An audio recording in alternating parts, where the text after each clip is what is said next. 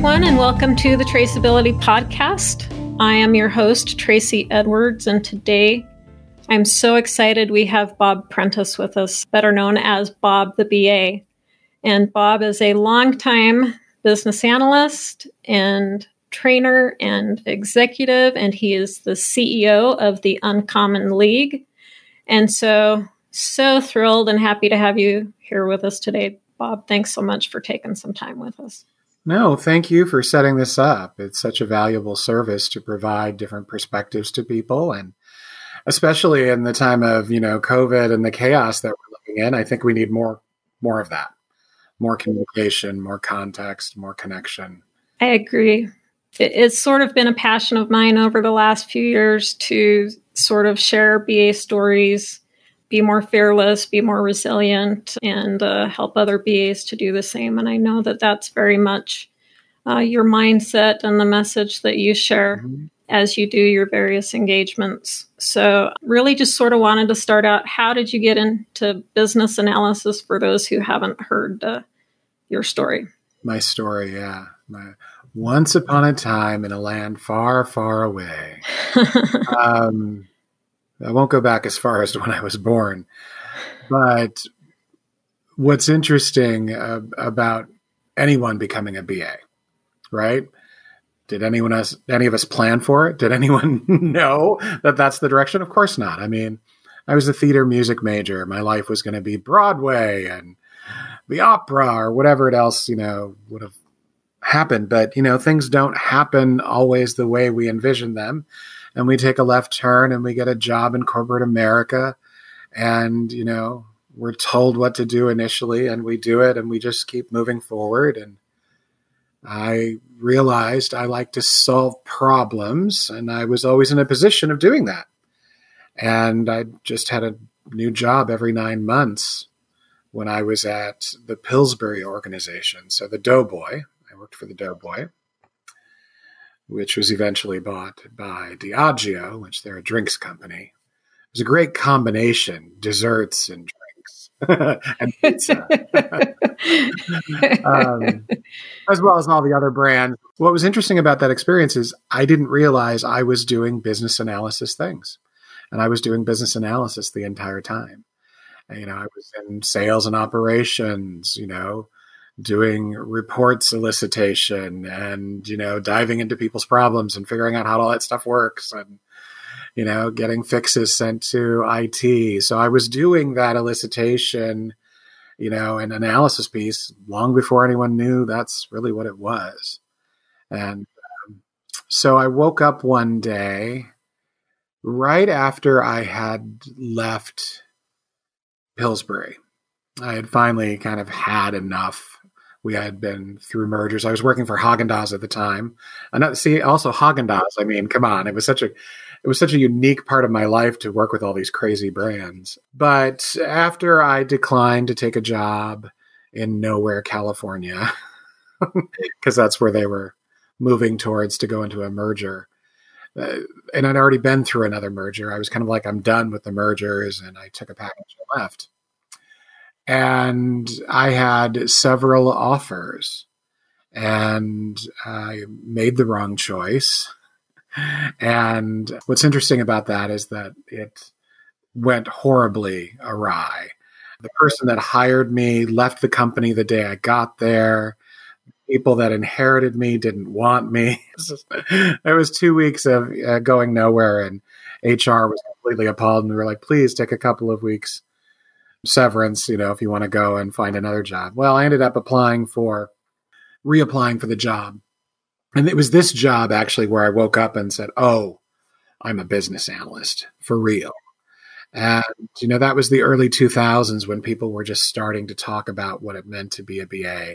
The IIBA was just forming. And so I ended up kind of being at the ground floor of all that stuff. And so no plans for being a BA, just knew that once it all solidified, everything I had been doing for the previous 10 years was that. And then, add another 20 some years. And here I am. Here we are. I was doing the Broadway moment though. Here I am. I mean, it was like, the star can't Acknowledge Hey, world. Well, I think so many of us who are sort of a little more advanced in our careers, that was the way it was with business analysis, right? We were doing work. There wasn't a name for it. We were trying to solve problems. And then all of a sudden we discovered there is a name for it. And that's what we're doing. And we're business analysts. So I think that kind of speaks to discovery mindset, where you're moving into an organization and creating it as you go along. Very much so. I mean, when I went to the next company with, again, this mindset, I'll be here forever. I was at the last company for 10 years. And most people that know me wouldn't think I have that type of personality, but I really do like to hunker down.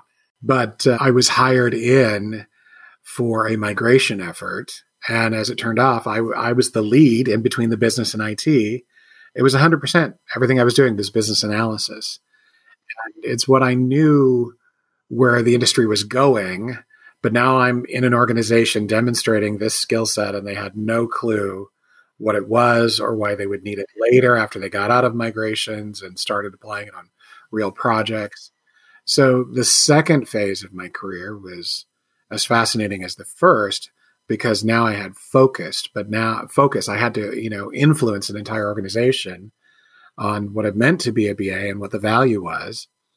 And of course, at the same time, I'm getting multiple certifications, I'm progressing, I'm doing my own growth, everything else heavily involved. Minneapolis St. Paul chapter I started with a few other people, ran that for 7 years. And, things keep building, we keep learning, we keep growing. But then everything just was like, it's business analysis.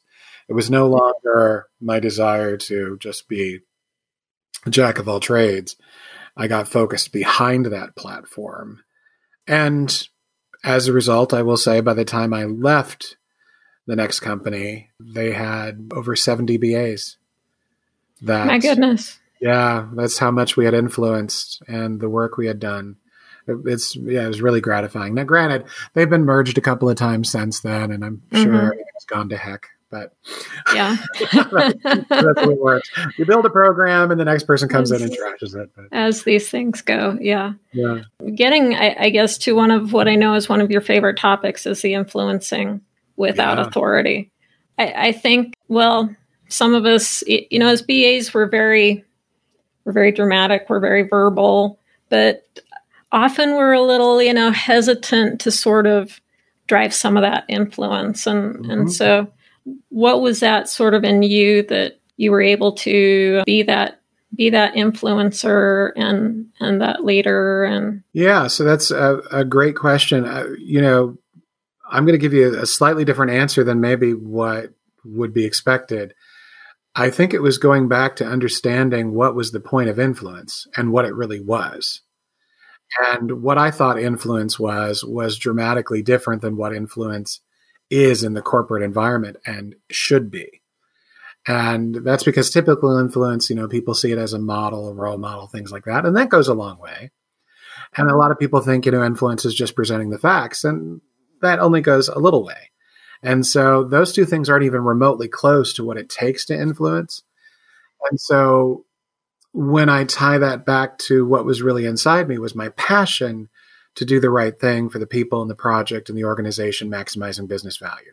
That's been my motto for a very long time.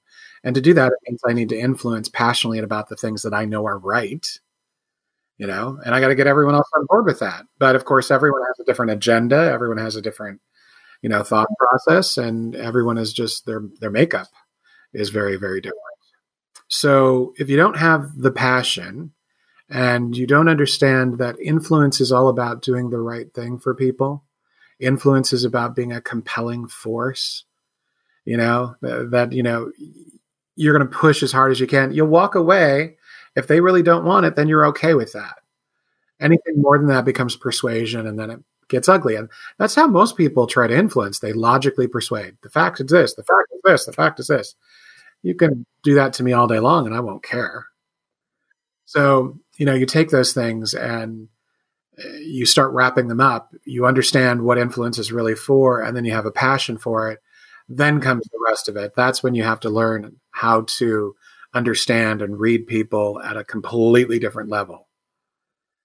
So it's this kind of journey you have to take with influence if you want to be an influencer.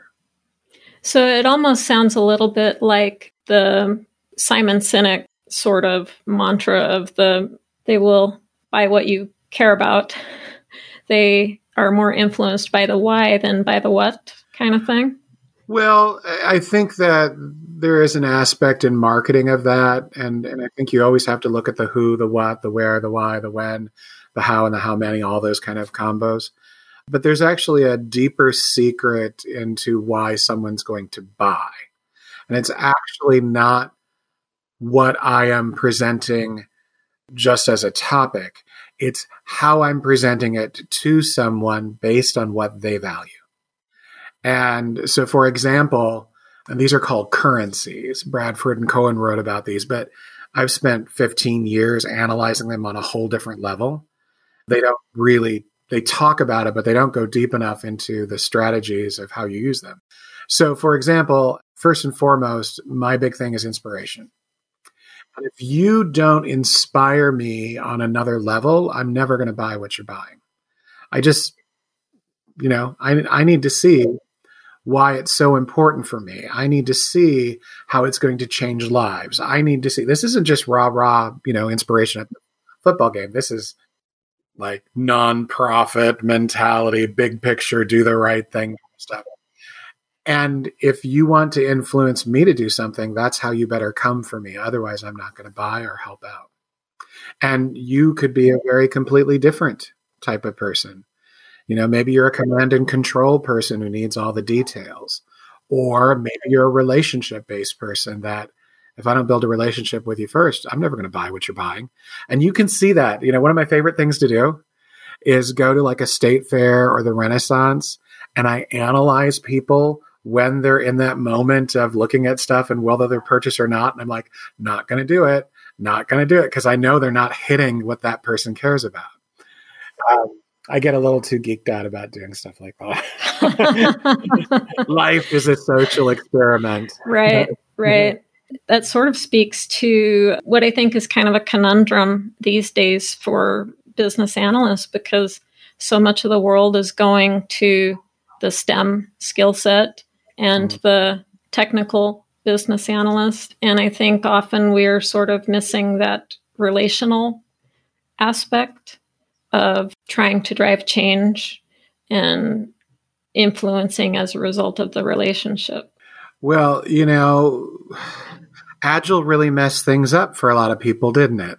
Mm-hmm, mm-hmm. And it's unfortunate because Agile is so grossly misunderstood with what its original intent was and how people are treating it.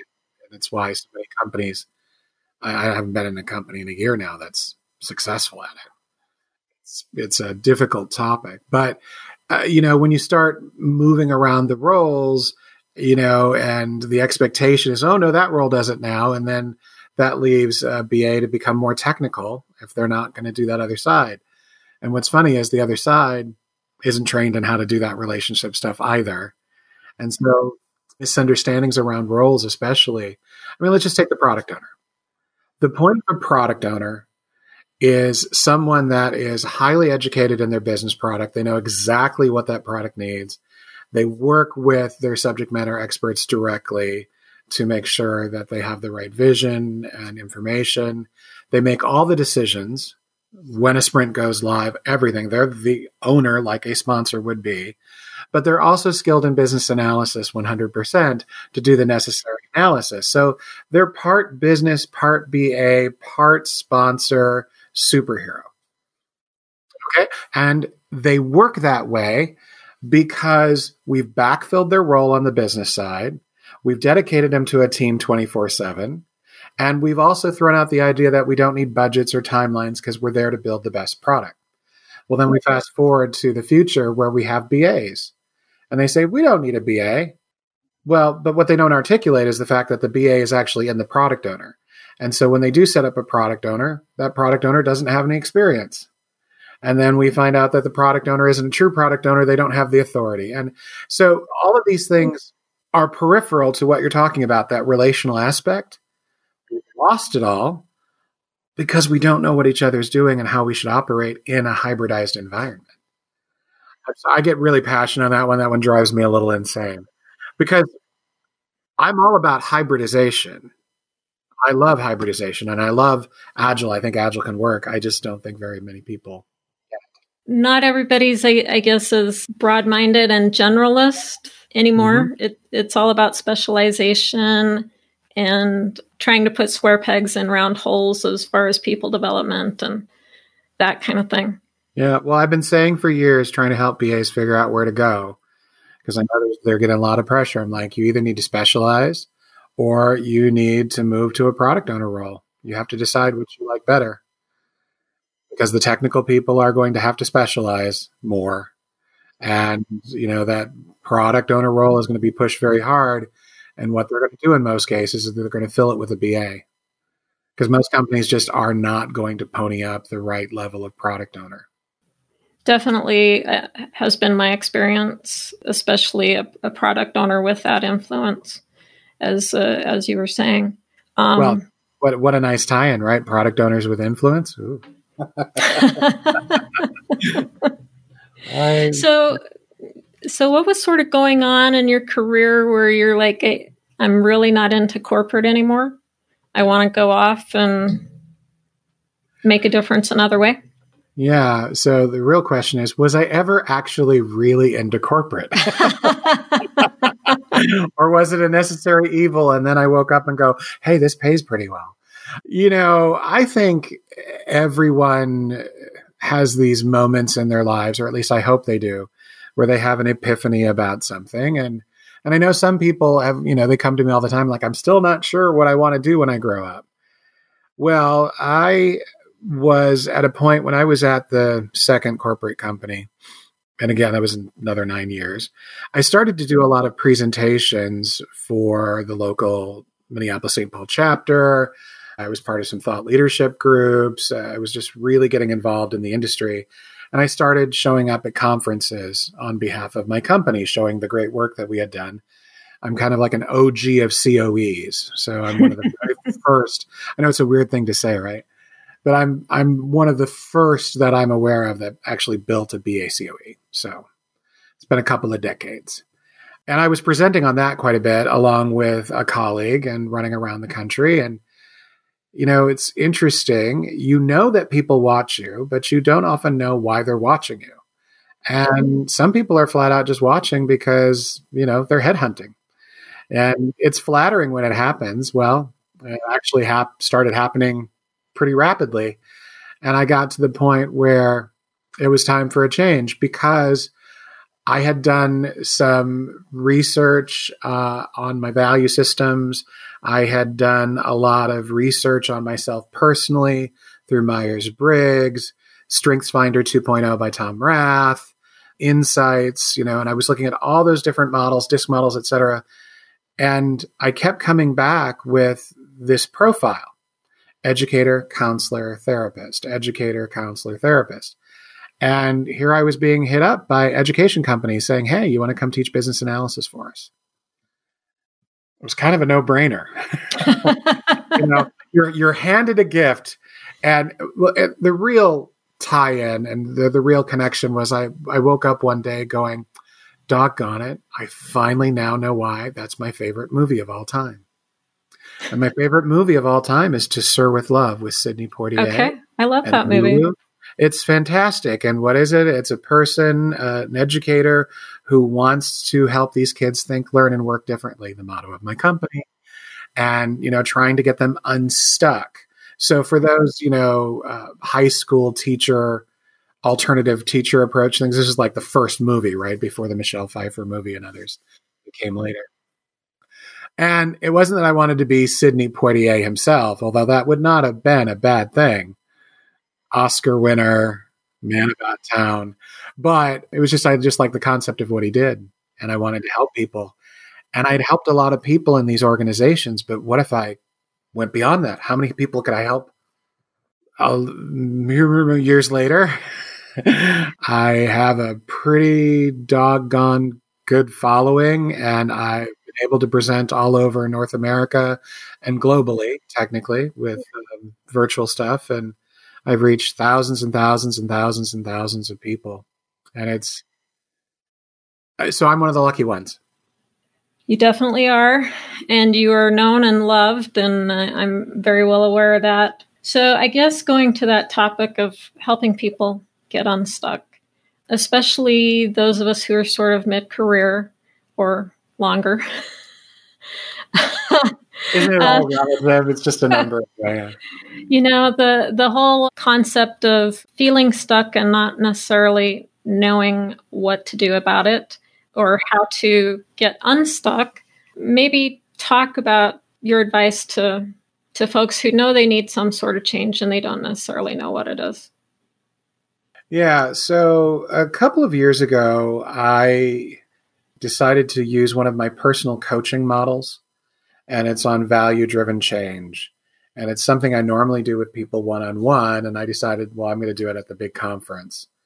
And I tied that in with a concept called the bucket list, which was using a bucket list as an example of pushing your goals forward.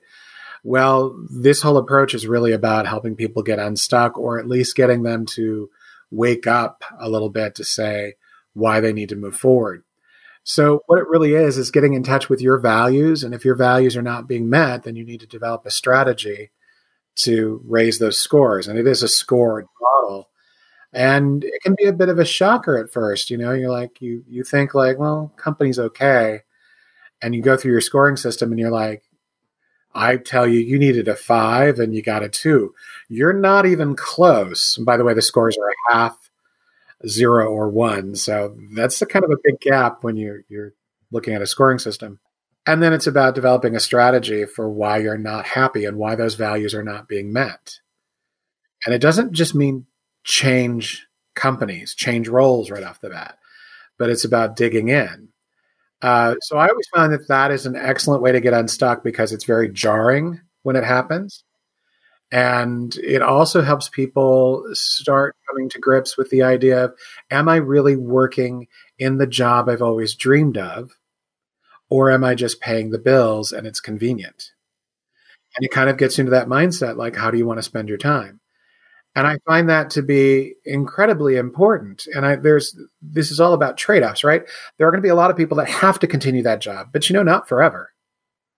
And that means you can start building these strategies to say, you know what, if you really value this, then do something about it.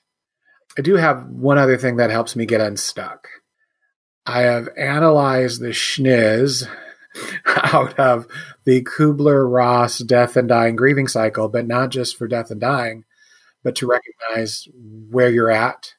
Because no matter what we go through this. We go through anger, denial, and the problem is most people don't recognize they're stuck in one of the modalities, and then they don't get unstuck. So I do periodic checks using that model to say, all right, what am I doing right now? And I was like, well, I've been in denial for 45 minutes and 37 seconds. As I realize I haven't moved and I'm just still sitting there staring at the screen, I used it just recently to recognize the depression that I was in. And, wow, a week just went by. But if I didn't know enough to use that as a periodic check system and understand how that works, then I'd continue to be stuck. I've seen people go through depression for months, and no matter what you say can get them unstuck. They have to come to that realization. And so that's why using a model like that forces you. It's right in one of my notes, and it's on my to-do list, and doesn't matter where I'm at. I'm just like, I'm not stuck in any model. Things are great. But, a week later, I'm like, and I'm really angry at something I can't control. Because then you have to start taking stock, right? So those are the two things that I would request of people, to really look at their values, see if their values are being met. And there's a wide array of values. I am going to come up with a little mini book, hopefully, here. Oh, good. Before I leave this plane of existence on this, it's all about that. That's specifically all it's designed to do. So, Well, having gone through your scoring system in a previous organization I was at, that was very helpful for me personally, as I realized, there's some misalignment somewhere. and I need to be open to doing something to make that different. So that certainly did work for me. So that makes me feel very good. It's a wonderful validation. I mean, I know the model works. It's still, there's a lot of work that, you would have to do as an individual. Right. But I find most BAs that are stuck are smart enough to get them out of the hole once they can figure out what that is. Yeah. So I was listening to something today. So the concept of disrupting ourselves and that kind of thing, and how it's often that we think to disrupt ourselves means we have to go somewhere different kind of thing.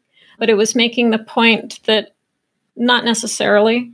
You can disrupt yourself in the same organization, and you can find a situation that matches your values and still be in the same organization. Absolutely. I mean, I think, sometimes the disruption in the same organization is to take a job that no one else would ever think you would take because you're going to grow from it. I've had the pleasure of working both on the business and IT multiple times, but in the same organizations, because the first 20 years was corporate Fortune 50 environments. But that kind of disruption is very healthy. And I did a Game Changer presentation a few years ago, and I talked about being a disruptor in this industry. And it doesn't have to be disruption on a nuclear scale, but that's what most people think about because that's what we've been trained to think about with movies and everything else. It could be a simple disruption to say, you know what, I'm going to finally make the switch to user stories and acceptance criteria, even though I'm in a waterfall environment. Which, by the way, would actually improve everything you're doing. And by the way, there's 90% no difference between the requirements you write today. Because those aren't actually agile. User stories and acceptance criteria are not agile. It's just a requirement style writing choice. But it's really accurate when you use it right. So, I love that. So how have you disrupted today? Well, just thinking back over the last few years when you and I first met, I was in an organization that just wasn't a fit for me in a role that I was really straining against kind of thing. And I've moved to a couple of organizations since then, trying to find what that fit was. So I think sometimes you're going to disrupt and it's not going to be a fit. Mm-hmm. And we have to sort of not be afraid of it not being a fit and then doing something different to sort of course correct a second time. Maybe you overcorrected the first time and now you got to bring it back to center a little bit in another way. Yeah, well, you mentioned the F word there, and fear is a big problem for most people. I think it's all about perspective. And you can deal with fear a lot better when you have that perspective. So, being perfectly frank, I know you know already, but maybe some of your listeners won't. I have stage 4 cancer. I have 3 to 6 months to live. And it's about perspective. And I can go, oh, why me, boo-hoo? Or I can simply look at the time I have left and recognize, you know what? I'm not at the border of the U.S.-Mexico border being kidnapped by cartel and sold into slavery, which has been happening left and right. All right? These people with legitimate papers to get in the country can't, and they're stuck there in tents, and they're being kidnapped. Perspective. So when you go to that thing, that next moment, you're like, well, I'm really nervous. And this has happened to a couple of people that sent in responses to me after seeing a presentation where I'm talking about cancer and perspective. They're like, yeah, I was really nervous about that job interview. Nope, not anymore. What's the worst that can happen? You don't get the job? No, then it wasn't the right fit. Or you get the job and now you're like, oh, I've got to meet 30 new people. And, and maybe you're an introvert on top of that doesn't like that kind of massive interaction. What's the worst that can happen? No one's going to die in that situation. You're not going to pay any more or any less taxes. So next time you're worried about something, just give it some perspective and think about less fortunate people. And it takes you into a whole different mindset. Absolutely. And the things that make us feel insecure are not quite as big and dramatic as they are in our own heads. Exactly. Well, that's even perspective. I've had people, tell me about, oh, you had this impact and whatever. And I'm like, but in the scheme of things, let's put some perspective on that. I'm on a planet of how many billions of people? 7, 8? What are we up to? I'm a blip, so that's why focus less on me, focus more on you and your opportunity and maximize the time you have. Don't worry about the rest of it because it's going to be gone like that. Well, I guess let's talk about, while we're here, talk about Sing Your Life and what your plans are for that. Yeah, so singyourlife.org is my vlog. I don't even know if they call them vlogs anymore. I thought vlogs just became blogs, but it's a video blog where I just do what I'm thinking in the moment or sharing my experiences and the really icky, tough decisions I've had to make on cancer. And they have been extreme, and I've had to make decisions that most people will never have to make. So I'm just trying to share that along with the concept of Sing Your Life. Have the pleasure of meaning what you sing, have the pleasure of singing what you mean, and, be able to tell your truth. It's annoying at times. It's time consuming. It's still work, but I'm sharing information that some people have used and it has allowed them to make better decisions. So I guess it's the right thing to do. So I'm just going to keep making videos as long as I'm able. I had a 3-week period there where I didn't get anything posted.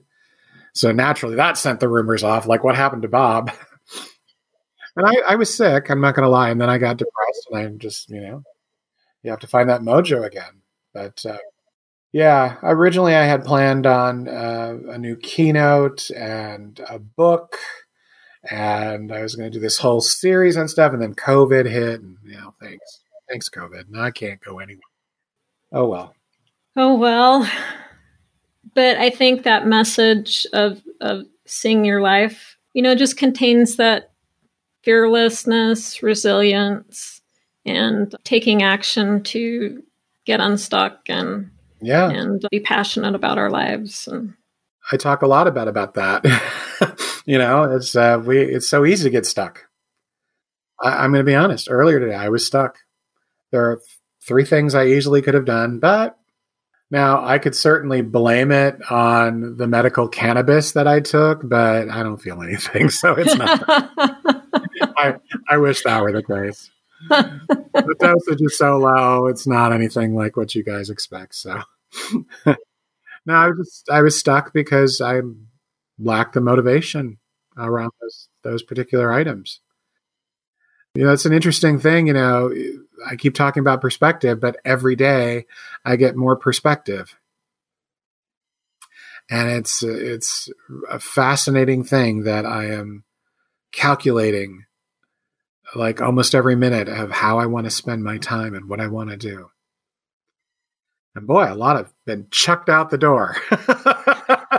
That goes back to what we've been talking about. It's about values. It's about perspective. It's about priorities, what really is critical and what isn't, and all those things. Yeah, the more you can embrace it and the more you understand your values, I think the better life you're going to have. I mean, it's just, it's one of those things. It's kind of freeing when you get to that point. Maybe that's what, Maslow talked about with self-actualization on some level. I don't think so, but I think of, like Gandhi when I think of self-actualization. I don't think I'm ever going to be Gandhi. Not with purple. Me neither. What would be sort of your parting shot as we close out our interview today, and final message for those in the BA community? So I'm going to sum this up with my biggest piece of advice, and it's something that most people don't do a good job of, and it's context. You want to be successful as a business analyst, every time you open up your mouth should be providing context. Context for breakfast, context for lunch, context for dinner. Every time you're eliciting, facilitating, it's context. So if you are not constantly using communication to provide context, the reason why we're here, this is the purpose of this is how this will look, this is where this could go, you must communicate at that level. It will take you farther in your career than anything else will, I guarantee it. Because people will see you as a leader in your domain. They'll actually really believe you know what you're talking about. And you will. Whether it's immediately or later. But, I've spent decades practicing it, trying to help out. And I can point out that every failure is always due to a lack of context. I've been studying that very topic for 7 years now. Any project failure you can name, it was due to context by someone's point. But if I had my final parting, I'm so glad we had this time together just to have a laugh and sing a song. Seems we just get started, and before you know it, seems the time we have to say so long. So long, so long. Farewell. Don't get me started because I'll just keep connecting them. It'll be a 30-minute goodbye series. A little goodbye riff there. So yeah. Thank you so very, very much for spending some of your time with us today. For those of our listeners, if anything resonated with you today, please make a comment or send me an email at Tracie, TRACIE, at traceabilitypodcast.com, or let Bob know at bob@bobtheba.com. Live fearlessly, be resilient, sing your life, give context, and be the BAs that we know you can be. Yes, absolutely. Be extraordinary. Amen.